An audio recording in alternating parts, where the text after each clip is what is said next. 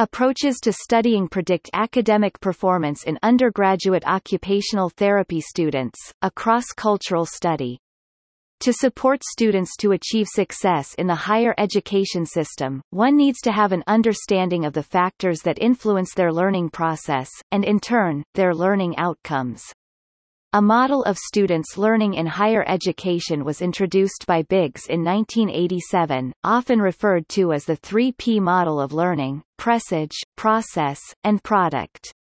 The presage factors are related to the student's personal background, in essence, their socio-demographic characteristics and readiness for intellectual inquiry and understanding. Presage also consists of the situational context in which the learning takes place, which includes the particular field of study and its traditions, the frequently used teaching and assessment forms, and the time spent engaging with the relevant tasks.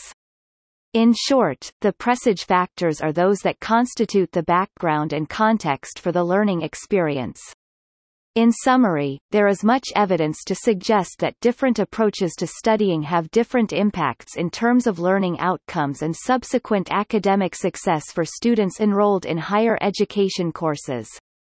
However, research on approaches to studying among occupational therapy students is sparse and has mostly been conducted with relatively small and culturally homogeneous samples.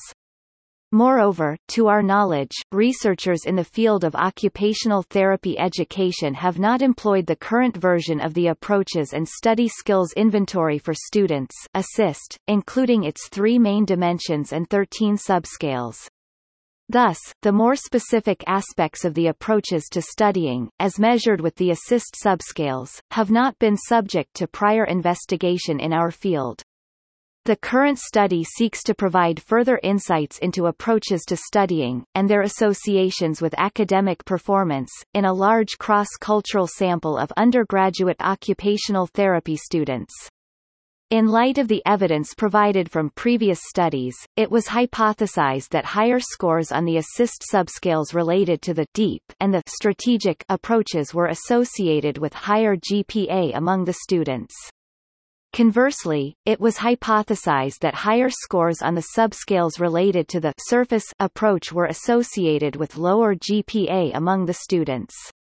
This study found that higher age, female gender, and time spent self-studying all predicted higher GPA in a cross-cultural sample of undergraduate occupational therapy students. Thus, educators' advice to students about spending more time involved in self-study activities is warranted. 5 of the ASSIST subscales also predicted higher GPA in the students. Based on the results, educators should teach and advise students about using productive study approaches when engaging with course and subject content. Educators should also be careful to employ teaching strategies that facilitate and promote students to engage in the learning process using deep learning strategies such as searching for meaning and relationships in the study curriculum. The message to students is that they should seek meaning, study in order to understand more fully, and orient themselves toward achievement, study in order to do their best, rather than trying to avoid failure. The fear of failure approach appears to have a doubly unproductive impact. 1, it gives the student a lot to worry about, and 2, it leads to poorer academic results. The small effect sizes obtained from the study suggests that researchers should continue to investigate predictors of academic achievement among occupational therapy students. Published May 2017. T. Bonzikson et al. In BMC Medical Education.